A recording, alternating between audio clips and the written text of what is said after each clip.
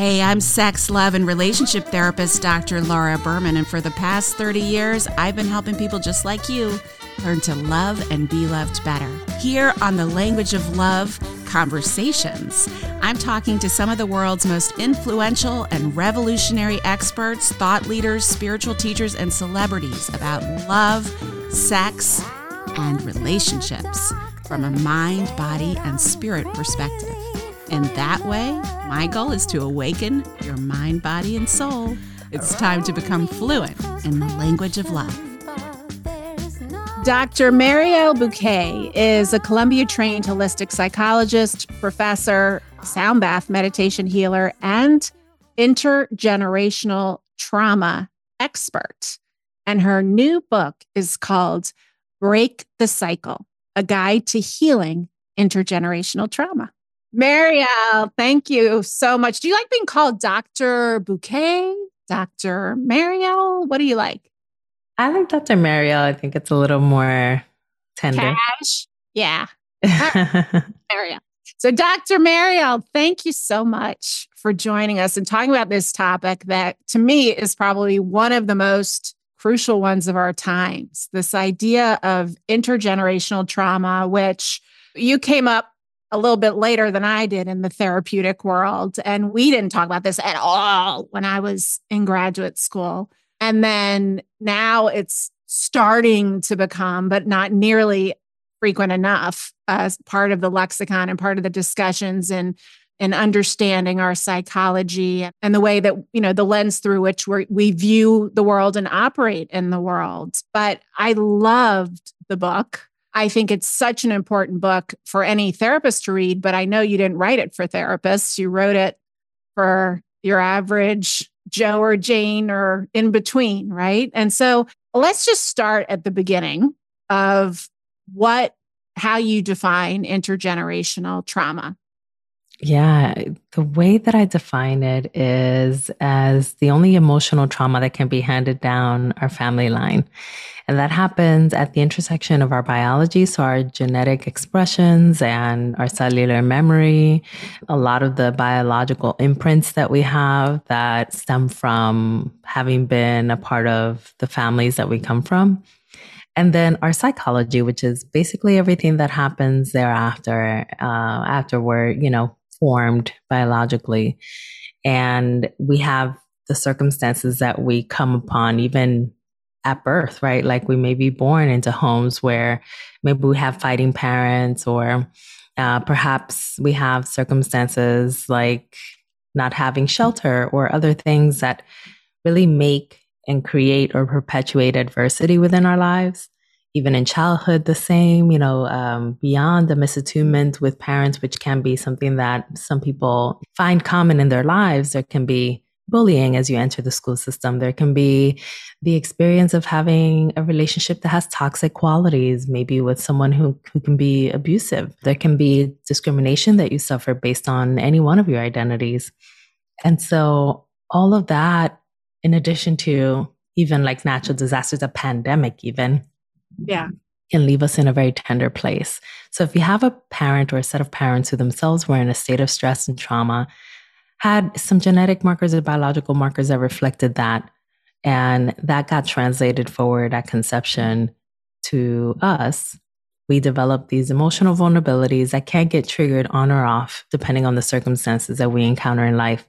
If we encounter adversity and we now have trauma responses that surface for us, the trauma is thereby considered intergenerational.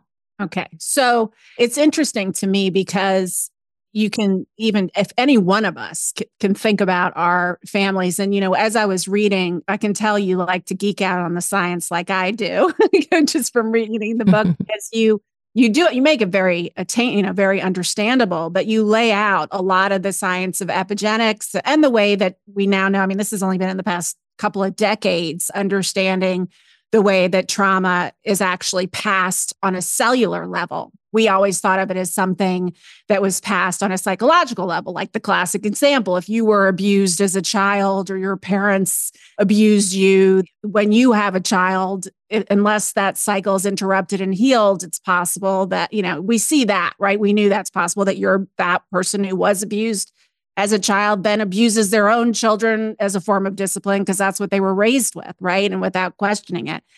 But what we're talking about also is this idea of the cellular transmission of trauma. And then we can really geek out, at least I can, on the quantum stuff, in that when we are healing our traumas, whether it's intergenerational trauma or trauma from this current life experience, we are actually, as we heal ourselves, we are healing everyone who comes after us. That makes sense, right? But we're also simultaneously healing our whole lineage.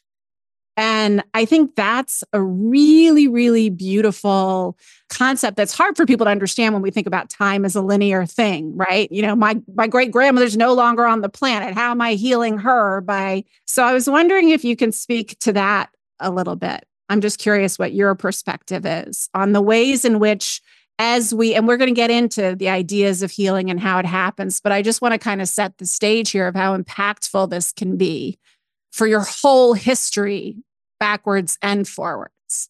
Yeah, it is a powerful thing, and it is one that can happen for sure, from the perspective of how we show up to the world. Like when we show up as a more healed self, we show up as someone who is no longer feeding the cycles that are a part of our families. And as a result, some of those cycles are cut off because we're not actually continuing the process. Whatever it is that we contribute to it is no longer there if we're no longer pouring that behavior into our families and into our relationships. And so there is a very tangible way in which we can see the cycles being broken. But in addition to that, whenever we are not feeding those cycles, people in our families, parents, grandparents, whomever might be proximal to us, are also not getting that exacerbated stress that then really kind of like triggers their own cellular memory and makes it so that they're experiencing their own trauma symptoms as they engage with you. They no longer would be having that trigger effect kick up to the extent that they would have because the cycles are being disrupted. So there's a very tangible way. Yeah. Yeah. Even a non-metaphysical way, I guess. I'm thinking of the metaphysical way or energetic way. But, it's interesting because I even saw this as in my own life as my parents were dying. So, they died at different times, I think about 3 or 4 years apart, but I was there at the end for both of them. And by the time my mom dying was really the beginning of my reawakening and some of my massive, massive healing.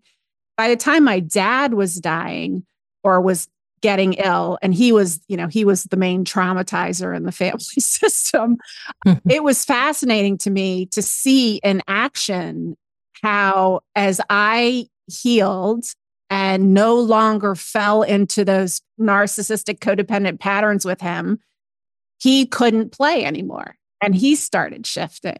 And I saw the same thing with I have three sons, but my oldest was going through has gone in and out of really hard depressive episodes and difficult times since he was a little boy. And I noticed as well as I started healing, not that I hadn't done a lifetime of healing by the time my mother died, for God's sake, but it was a whole new level, right? When this happened. And I saw him start to get better in different ways. Not necessarily even in our dynamics, because our dynamics were the same. And I think we had really good dynamics, but that there was something about the way that he was energetically entrained to me or matching me or tethered to me beyond words and actions that seemed to show up differently maybe it was only my lens was different, right? Maybe I was only seeing his behavior differently because I was different, but it really felt like and has continued to feel that way throughout his adult life and as my others get older too. I will say that I had a similar experience reading your book, which, like I said, is wonderful.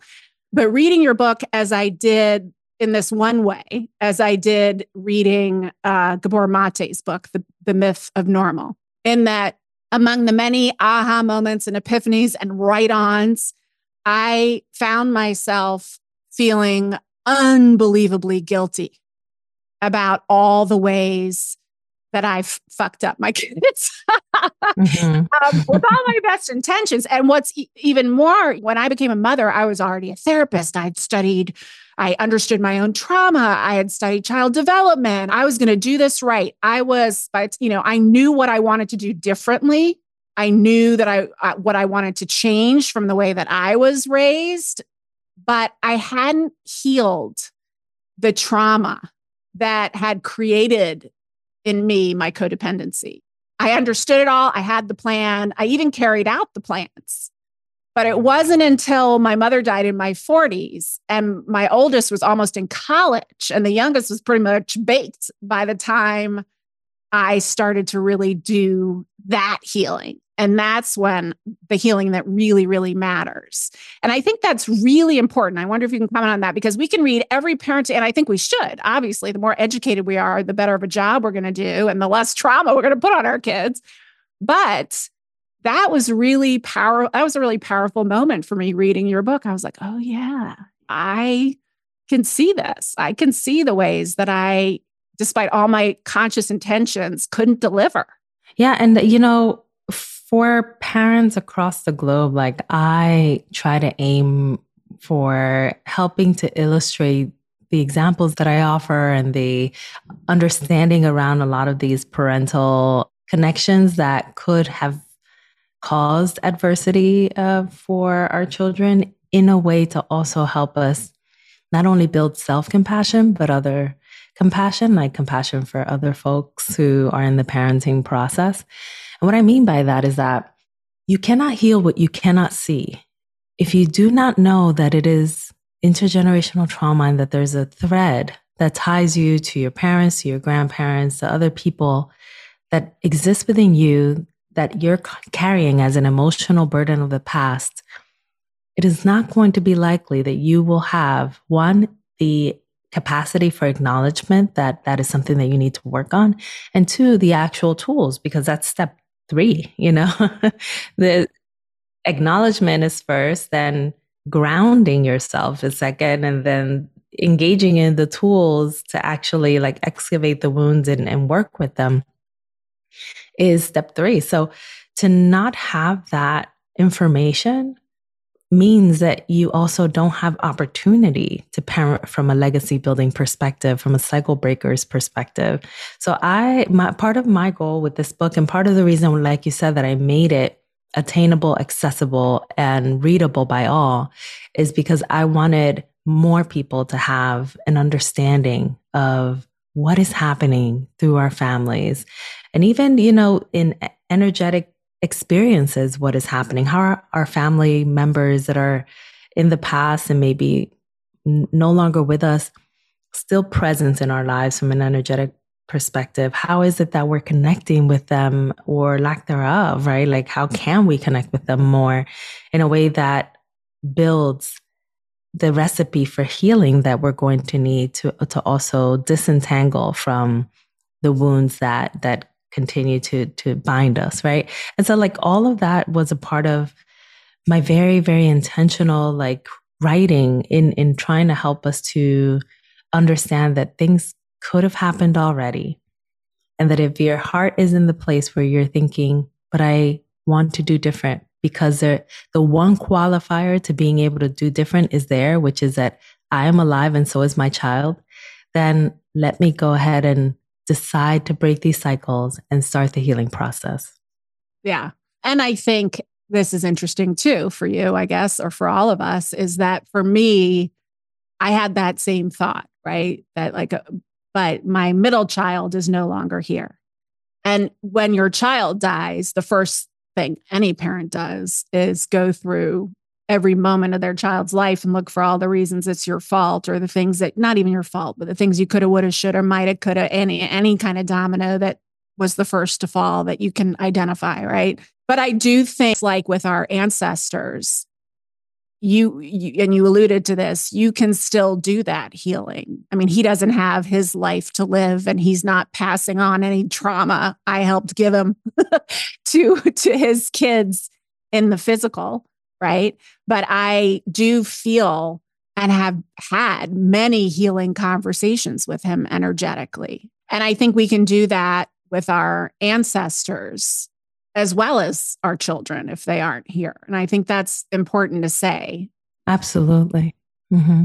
I wanted to see if you can kind of take us through a thread just so that people can, because you explain what intergenerational trauma is in theory, and we're talking about the ways in which we kind of continue these legacies where we get lost in triggers or where we have these trauma responses that we may not even fully understand that aren't even ours from our particular lifetime, but have been kind of imprinted on us accidentally, environmentally, and even cellularly. But I was wondering if you can you give so many beautiful examples in the book. And by the way, guys, there's tons of tools and techniques and guided meditations and sound baths. And I love all the holistic, multidimensional approaches you take.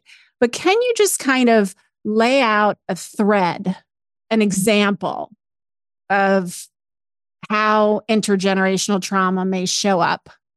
Kind of one of your more classic examples that someone may recognize themselves. When I understand something, I don't always make it clear to everyone else. So I just want to make sure we're making it clear.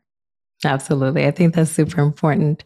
If I may, I'd just like to take a moment to just honor your experience as a mother who has a child who's no longer with us. And I thank you for that orientation around that being an important part of histories that exist within our families as well, that we have an opportunity to connect with those who we've lost, who have been little minds. And I have the same history within my nuclear family. And we also do healing work that is centered on how we connect to my nephew who is no longer with us, and not my 16-year-old nephew who is, but our littlest one. And it reminded me actually of the fact that we also write to him and have been writing to him for years as a part of a family ritual.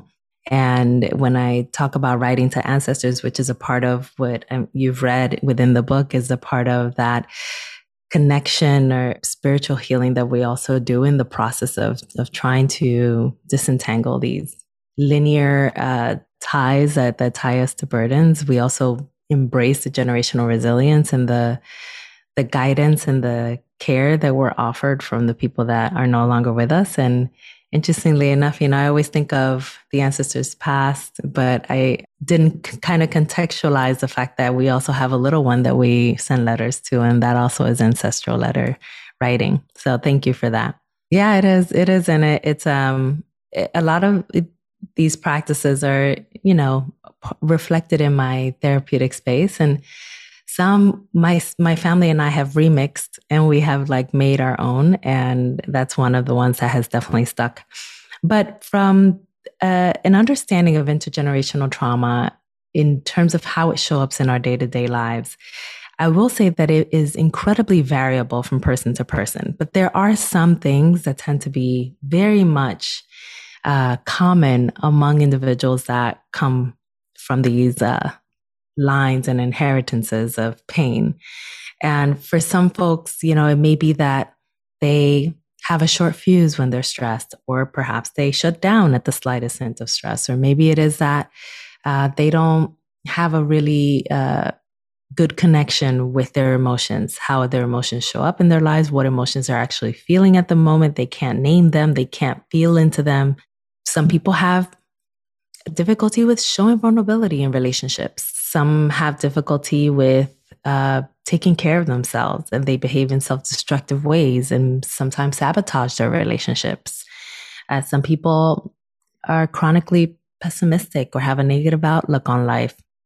And, that just is the general way in which they see everything. And you kind of hear it in their tone and the words that they utilize. And other people have symptoms that look a lot like depression or a lot like anxiety. But when we start getting into the root of what really is happening here, we're seeing that there is something that's feeding that depression and feeding that anxiety. And it could be that trauma.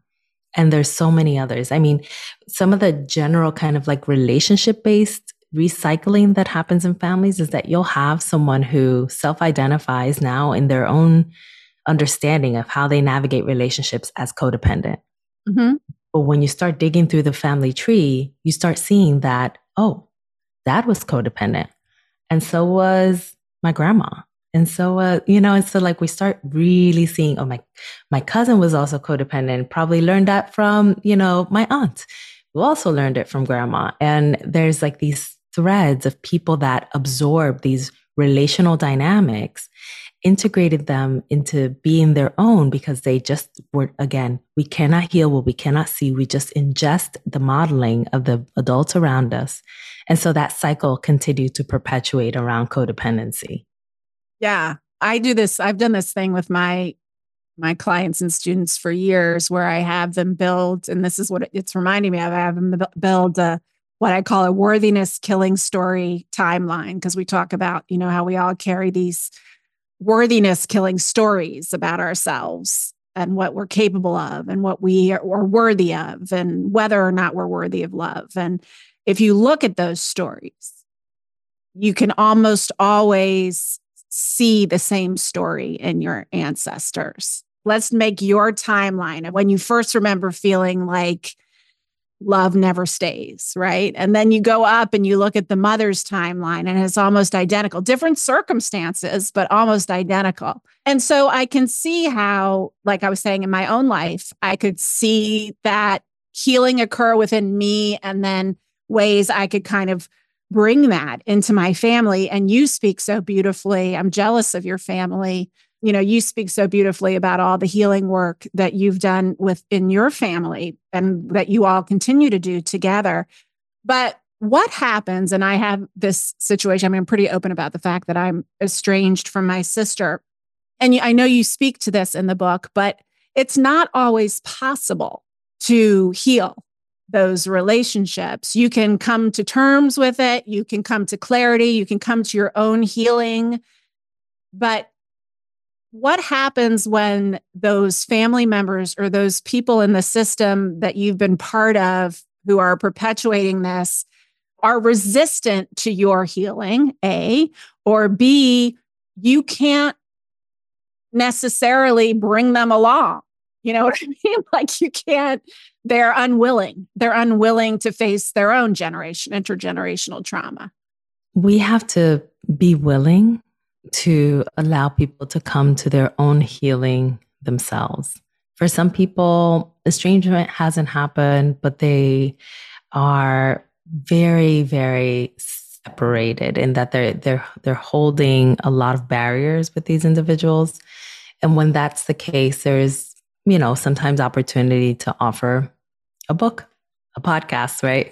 There's at the very least, like just sending that their way, in order to let them come to their own conclusion as to whether or not they need the tool and the healing. When we are no longer in a process where communication is there, what I find to be important for us to have to do, and trust me, I think that this is also of utility whenever we are still in contact with family members, is to have, as I mentioned in the book, almost like a mental funeral for the people that we wish they could have been, for the relationship that we wish we could have had, for the conversations that we wish would have been there. And we have to grieve. We have to do intentional grieving, not the grieving that's passive and just happens because you feel the loss, but the grieving that almost kind of lays out all of the things that you wished for, all of the things that are missed. And you can actually look at that list and attend almost a funeral of the person that you wish they could have been in the relationship. And it offers some element of healing and closure when there's no recipe, there's no actual, think about it like in society, do we have a recipe for how you deal with the aftermath of no contact? No. And I've heard from, since I deal with so many grieving mothers whose children have died. I mean, that's a big area of my work now. I hear from so many mothers whose children are still alive, but who have a no contact with them. Not the mother doesn't want the no contact, the child does. And that just that's really hard to hold. Like to imagine holding that would be in some ways, I don't think it's worse than your child not being on the planet anymore, but it's pretty bad, And so that makes total sense to me, that there needs to be that closure, right? And I think part of it, even for me with my sister, she's just unwilling to get the help she needs to be well enough to be safe and to be in relationship with.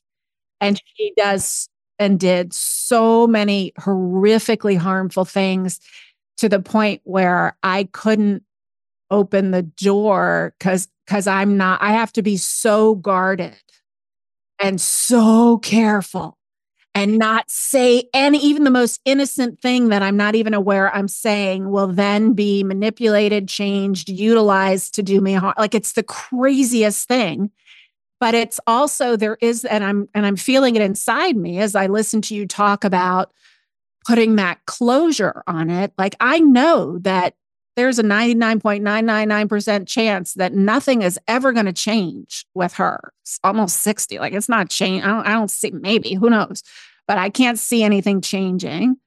But there's also part of me that doesn't want to, as I'm trying on what you're saying, that doesn't want to have that closure because somehow that means the possibility is gone. And I know that's not the point, right? And that's not true. You can have closure and the door can open again. But I'm realizing as we speak that that's part of my resistance to creating that closure, is that there's a little one in me, an inner child in me, who just still so desperately wants her sister's love and wants a sister, that doesn't want to accept that that's the way it is. Mm-hmm. Yeah, and it's understandable. The thing about suffering is that, and I'm borrowing a little bit from dialectical behavioral therapy and the concept of radical acceptance, and what the ways that radical acceptance was, in essence, kind of like created, or a part of the premise was, if you continue to want to change the circumstance and want to like push in the direction of tension, it's going to increase your suffering. Yeah. If you engage in radical acceptance, which in part, one might say is leaning into the grief of all the things that we've mentioned, then you offer yourself an opportunity for respite, and some of the suffering does unload. And so it's kind of in the vein of that a bit. Yeah, of unloading it. That makes sense. Most of us have no idea how to move through loss. There's no roadmap to follow when you're trying to navigate grief. And I realized this when I lost my son 3 years ago. As a therapist who understood grief, a whole new level of pain opened up to me when I lost my 16-year-old son. And since then, I have been building resources that have allowed me to navigate through loss, not only in a healthy way, but in a way that has transformed me for the better. We can move through the most terrible loss with grace. And that's why I have created the course, Good Grief, Healing from Loss with Love. You can find it on my website, drlauraberman.com, right there on the homepage, as well as free resources letting you know how to support others who are going through loss. None of us has to do this alone. So you talk about all sorts of techniques for kind of moving beyond your trigger and building self-awareness, and even recognizing what your intergenerational traumas are that you may be carrying. And you talk about, asking questions like, what was modeled for me? What was done to me? What have I never received? That these sort of entry points. But I want to spend a little time, since lots of my peeps here are raising families, talking about this idea of becoming the ancestor that you needed. And I love this concept of what you call parenting back, parenting forward, because I think I was thinking of times even in my life, and certainly in so many of my clients' lives, where I could see that and even cultivate that in action. But let's hear your description of it. I would love to. Yes. So I'll start with the parenting back, parenting forward, which is a way of looking at the ways that we parent as cycle breakers. That also holds a little bit of space for us. It holds some space for the parts that are still tender and wounded and still need a bit of care. Because think about it, when it comes to parenting, the world has encircled the idea of parenting around it being almost kind of self-abandoning. And then you just mostly take care of the little ones in your life, right? And so it, in part, it's, just globally kind of an unfair concept. But, but, to think about it from a more clinical lens, it is also something that doesn't really work. Because if you have a wounded parent who is not being attended to, that wound is going to come out time and again in ways that are unprecedented and can be invisibilized in the home because they can look like other things. So when we can actually focus on how we can also attend to the tender inner child that's present in that home with the actual children that are also present in that home, it offers an opportunity for there to be a caring for all. And so the Parenting Back, Parenting Forward is a process of intergenerational reparenting. It is the parenting from the perspective of a cycle breaker, someone who is attending to the needs of their children in ways that they hadn't had, someone who is being mindful of the fact that they must apologize to their children, someone who is being mindful of vetting the people that they surround their children with and vetting them in a very explicit way so as to attempt to minimize harm, because not every parent is able to 100% place their kid in a bubble.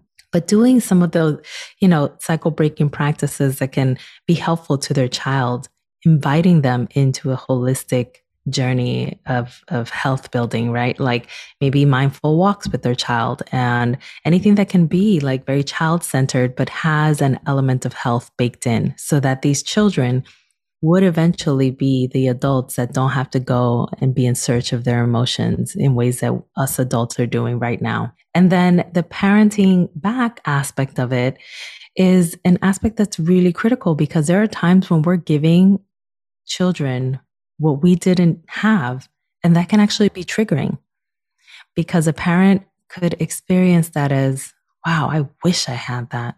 I wish it, so it opens up that wound. And so it's going to be really critical to, in those moments, say, well, what do you need right now to yourself? What do you need right now? What can I offer you? Okay, you wish that you could have hung around in that children's park and like swung on that swing, but you were being berated and weren't being offered an opportunity to just be a child. Well, guess what? Your kid's still 8. Maybe your kid might be 19, right? And there's an opportunity here. Maybe there's, a time when they visit home, they're coming from college and there's still a park somewhere around here. Head over to the park, give yourself what you needed, or go yourself and give it to yourself, or maybe include your child, right? And there's an opportunity to almost kind of fill the gaps and the voids that remain, and then also give some of that forward to your child. So it's a process that is very intergenerational. It's very loaded. It's very full of care. Yeah. And you're basically doing your own inner child work healing while you are raising a child, sometimes at the exact same moment.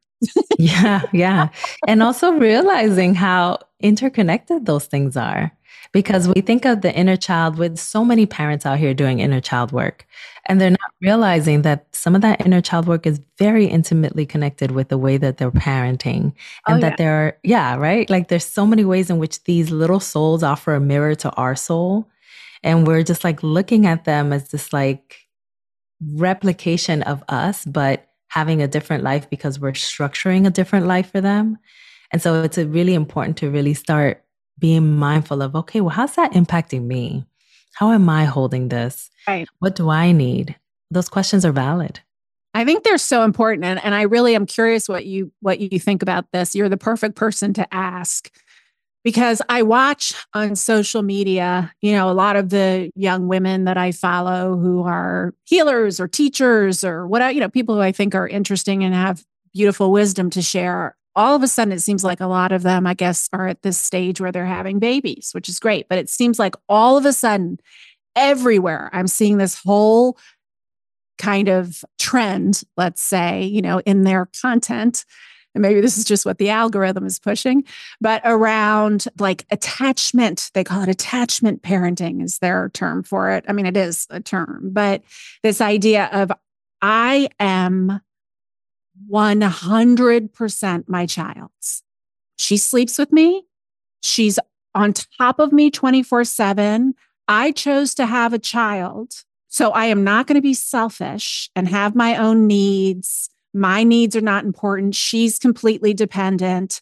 So I will feed her on demand. I will comfort her on demand. I will let her sleep in my arms for as many years as she wants to. I will get no sleep or nutrition or respite. This is what a good mother does. Basically, is the and I'm having a reaction to that, which, to me, it seems like it could create a whole other brand of problems. But I'm wondering, before I comment, I'm wondering what you think. Yeah, I think that we can lean on our clinical understanding and saying that probably wouldn't be able to develop healthy interdependence. And the reason why I say that is because well, first of all, the concept of attachment and what we know about it is that there needs to be good enough and consistent support, attunement, care, and presence. Not that there needs to be 100% of that. And the possible consequence that can come from that kind of attachment is that it can also build an almost kind of like an anxious connection. Yeah. So what happens when mom is not there? What happens if mom, let's say, hopefully it doesn't happen, but mom suffers from a debilitating condition where now mom needs to be attended to and no longer has that continuity of care? What happens if there's a divorce and mom's the one to leave? What happens when mom is not there because it's a school day and you now have to be around other adults and there's no easy access to that constant supply? And you are not being taught how to soothe yourself, which is a very healthy thing for a child to learn well into adult life. Yeah. And so I think that it could inadvertently create the very attachment wounds that are they're trying to compensate for. Mm-hmm. Yeah. But more globalized towards other relationships. We don't have any science that says if you are 100% devoted mother that does not attend to herself and attends to her child only, your child is going to be this glorious superhuman that doesn't have like emotional outbursts or moments where they need comforting and they need, to be human. There's nothing that corroborates that. Yeah. And it also feels like really dangerous to the mother. I mean, it feels like it's a recipe for disassociation and burnout. Like, how can you even function at that level? And obviously, first and foremost, all the ways it's a disservice to the child. But it's interesting. And I talk a lot about, these people are talking a lot about this concept, which I think is a beautiful and important one. We used to talk about helping our kids self-regulate, right? Now it's about co-regulation. I let my child lie on top of me and feel me breathing, and then they synchronize their breath. I basically co-regulate them. It's like being the blanket. I don't know. It's hard. It's spooky to me. It's very human. It's very human and very evolutionary. So back in the day when we didn't have modern technology in the modern world, we would synchronize to each other in those ways. And we're still formulated that way because we're not that removed from our ancestors that used to, be hunters and gatherers and actually do these things. So that in part, we're just going back to our natural state of being. We're going back to our natural physiology and understanding that we have mirror neurons and our bodies mirror each other. And there are ways in which there's this interconnectedness among human beings. No, absolutely. Absolutely. I mean, that's what my whole book, Quantum Love, was about. I wrote that in large part out of desperation over what was happening with my kids who were all struggling with ADD and depression and anxiety. And I it's a long story, which I won't tell here, but I stumbled into the world of quantum physics and started realizing that if I just pay really close attention to what's going on inside me energetically in my body, and I move myself into a state of calm and homeostasis, not just externally. So I never would have shown my pain or sadness or whatever to my, when my kids are coming home from school, I would put a calm smile on my face. Hi, how was your day? I wouldn't show them, but they could energetically feel it, obviously. So as I started really moving myself, even before I would even go into the room with them, or if one of them was having trouble calming down, or if one of them wouldn't fall asleep, I very quickly started realizing, oh, holy crap. Like if I just move my system into calm, they immediately match me there.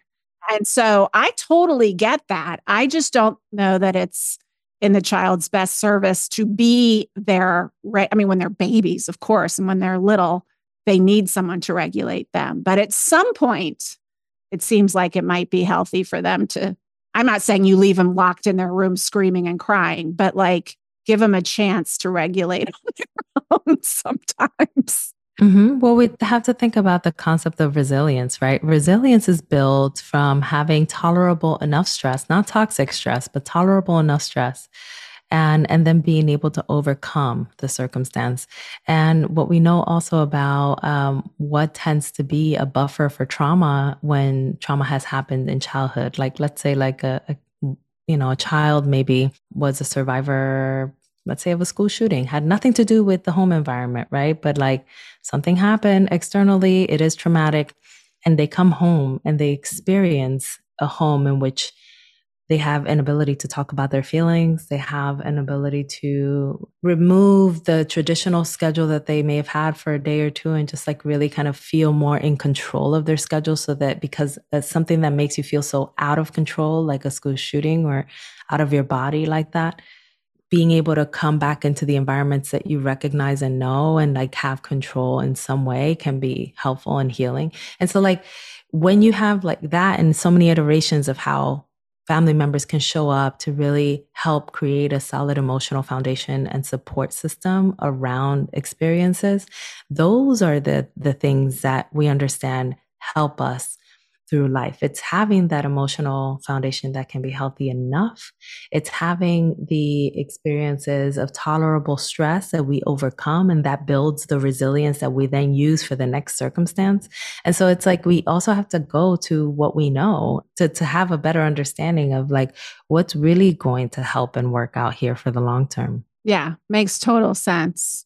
So I could this next topic that you write about in your book, to me, is one of the juiciest ones in not necessarily in the world of intergenerational trauma, although it's a fundamental part of it.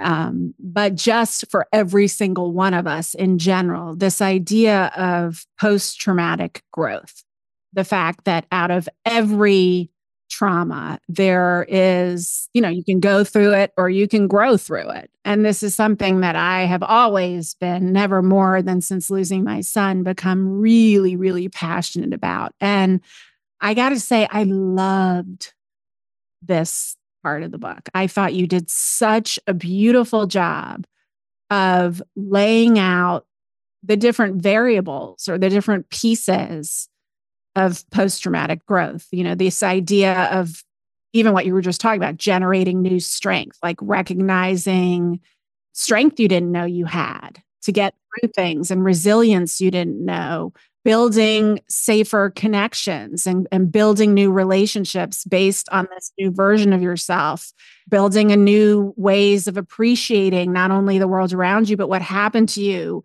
I could keep going, but I wonder if you can speak to that a little bit in terms of what some of the keys are to post-traumatic growth and why it's important. Post-traumatic growth has been a concept that has been in the world of trauma for quite some time. And it is a way that we can see ourselves as still evolving, growing, and healing through the process of trauma. So I thought it would be really integral to bring it into the intergenerational framework and healing protocol, because it offers a lot of nuggets of wisdom as to how we can carve a path for healing forward. In addition to that, of course, trying to look at everything through an intergenerational lens, it was also critical for me to bring in an understanding of, well, how do we do this from an intergenerational perspective? How is it that growth can happen when we're talking about building legacies and impacting the next generation in ways that can be healing and helpful? And so post traumatic growth itself is like psychological change and endurance that happens to a person that's experienced trauma. The intergenerational post traumatic growth is being able to grow through the process, but also bring in that ancestral wisdom and strength that we all have, and really burgeoning that, and also taking the time to impact the next generation in ways that can build on their generational strength as well. And like you mentioned, there are 7 areas, and the 7 areas are generating new strength, which is building upon that resilience and intentionally doing so, perhaps engaging in daily practices to actually increase our capacity for tolerating tolerable stress and not being thrown off kilter whenever we experience like anyone saying anything. And this can be like something that people do once a day. It could be a lifestyle change, right? But it's about also increasing and being intentional about increasing that. Building safer social connections is really critical because in trauma, we typically tend to hurt in relationships. It tends to be the type of traumatic experience that usually is centered around people or systems that are also relationships that we hold. So it's going to be really critical for us to be intentional about who we want to be around. Who are the people that tend to keep us feeling well while that we're around them? And who are the people that perhaps spark triggers in us with too much frequency, and kind of navigate those relationships accordingly? Building a different appreciation for life is opportunity for us to cultivate healthier, more nuanced ways of like living with a life that still has a trauma narrative, but a life that doesn't see the trauma narrative as everything. Yes, I've experienced trauma, or intergenerational trauma is a part of my family tree, but it isn't all of me. And it doesn't define me. Yeah. It doesn't define me. It isn't what I need to embody as a legacy forward. I can actually create something different. And that's where developing new possibilities comes in, where you start engaging in practices and ideas that allow you to start developing the stuff that's different right now. And I offer this as one of the things that people can do. I mean, it's obviously you can do a ginormous amount of things, but I talk about like getting into pottery and ceramics. Mm-hmm. And it's something that I've been getting into. I love tea. I love tea. I love tea people. And so what I want to do is eventually, when I get good enough, is to build my own teapots. And like, it's very regulating for me to do that. Very grounding to work with the clay too. Yes. We can go and like, take a walk outside and maybe just let our feet touch the grass, right? Like there's so many ways in which we can just engage in something that's new and really replenish our bodies and our minds and our spirits from the wounds that have been there. And that also kind of comes into, of course, being more spiritually grounded. And it doesn't mean that we have to lean on spirituality, but lean into at least a deeper connection with ourselves and with the people around us, maybe with the universal elements of life. Maybe we have more bonfires, and fire is one of the elements, right? And those bonfires, we just sit and listen to the crackling and just like really kind of commune under, a bonfire, and just allow ourselves to really have a moment that feels more spiritually connecting. And then, we help the people in our lineage to heal, which is really critical, and especially when we're integrating the intergenerational element, which means that we start showing them how they can break cycles. We start doing breathing exercises with them. We invite them to tea, right? Because I think that that's one thing that perhaps even with an older child can be very useful. Yeah, and sure. Mm-hmm. And sometimes they're not. You either have to get them when they're really little and or once they're past adolescence. I found. Yeah. That gap is like during those teenage untouchable. nothing mom could suggest that was even remotely cool. Yeah. Yeah. And the final part is really, just navigating how you can impart legacies for the future generations, how you can teach them about their emotions so that they have a safe and helpful and healing connection to their emotions and to you. And, we're going to err. It's going to happen. We're human. And the beautiful part about error is that when we can model what repair looks like, that's the moment when things get really powerful. Yeah, that's probably one of the most powerful things I've done a lot of powerful things as part of my mothering journey. But to have, my oldest now 27, and over the past several years, holding space for him to tell me all the ways that I fucked up. Not in an obnoxious way, but as he's doing his own healing work, like the ways in which I maybe wasn't attuned or was so caught up in my own codependence before I started healing. I mean, I was a baby when I had him and I was still so wounded. But for me to be able to hold that and really have grace for myself and not be defensive, but also to apologize and to take responsibility for places where, despite all of my best efforts, I wasn't there enough, or I didn't do the right thing or did the wrong thing or whatever. I can see how, it's healing for me, but I can see how profoundly healing it is for him. Mm-hmm. And I never really had that. At the very end of his life, my last conversation with my father, he apologized for the first time in his life, but otherwise never. And so I think that I don't know. It seems like a small thing when you say it, but saying you're sorry, modeling apology for your children and responsibility and acknowledgement that you're not perfect, but also that you take responsibility for things, I think is so healing. It's like the opposite of gaslighting, basically. Mm-hmm. So healing. Wow. That's beautiful. I love that framing, and it truly is, right? Like, it is affirming, grounding, and validating. Yeah. What else do you need as a kid? Like, right? And when you're 27, you need a lot more when you're younger, but you need, you're not crazy. I fucked up and I'm really, really sorry. I'm so sorry that I did that. I wish I had known better. I would have done better.